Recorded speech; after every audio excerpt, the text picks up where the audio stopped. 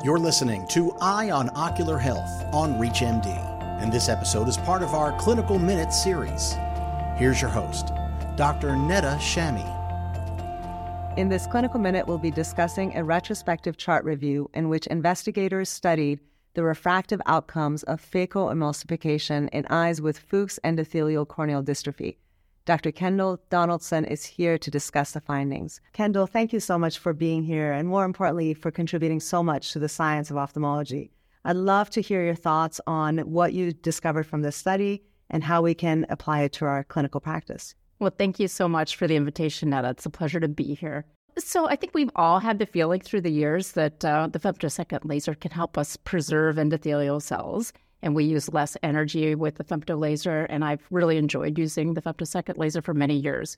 So this particular group of patients, those patients with Fuchs endothelial dystrophy, we've always felt that we could potentially have a benefit here. And so it was a potential usage for femtosecond lasers, although that's always been debated.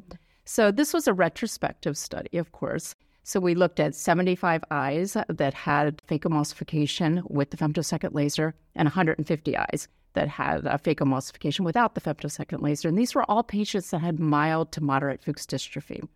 So basically, they didn't have any corneal edema. They had cuticata.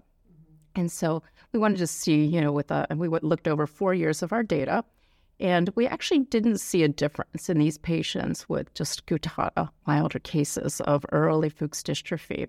So we were a little surprised by that because we've always had the feeling that this could be beneficial. And I still do believe that in more severe cases that it can be beneficial. Those patients that are kind of moving toward DMEC, but you're not quite ready to go to that step.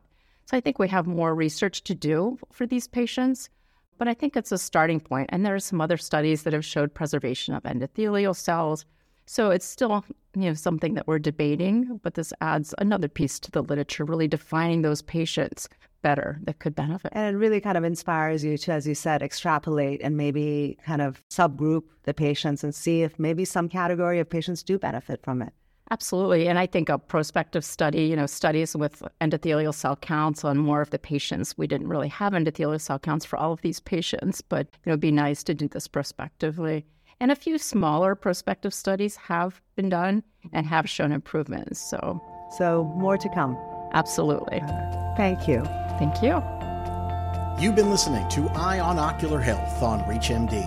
To access this and other episodes in our series, visit reachmd.com/Eye on Ocular Health, where you can be part of the knowledge.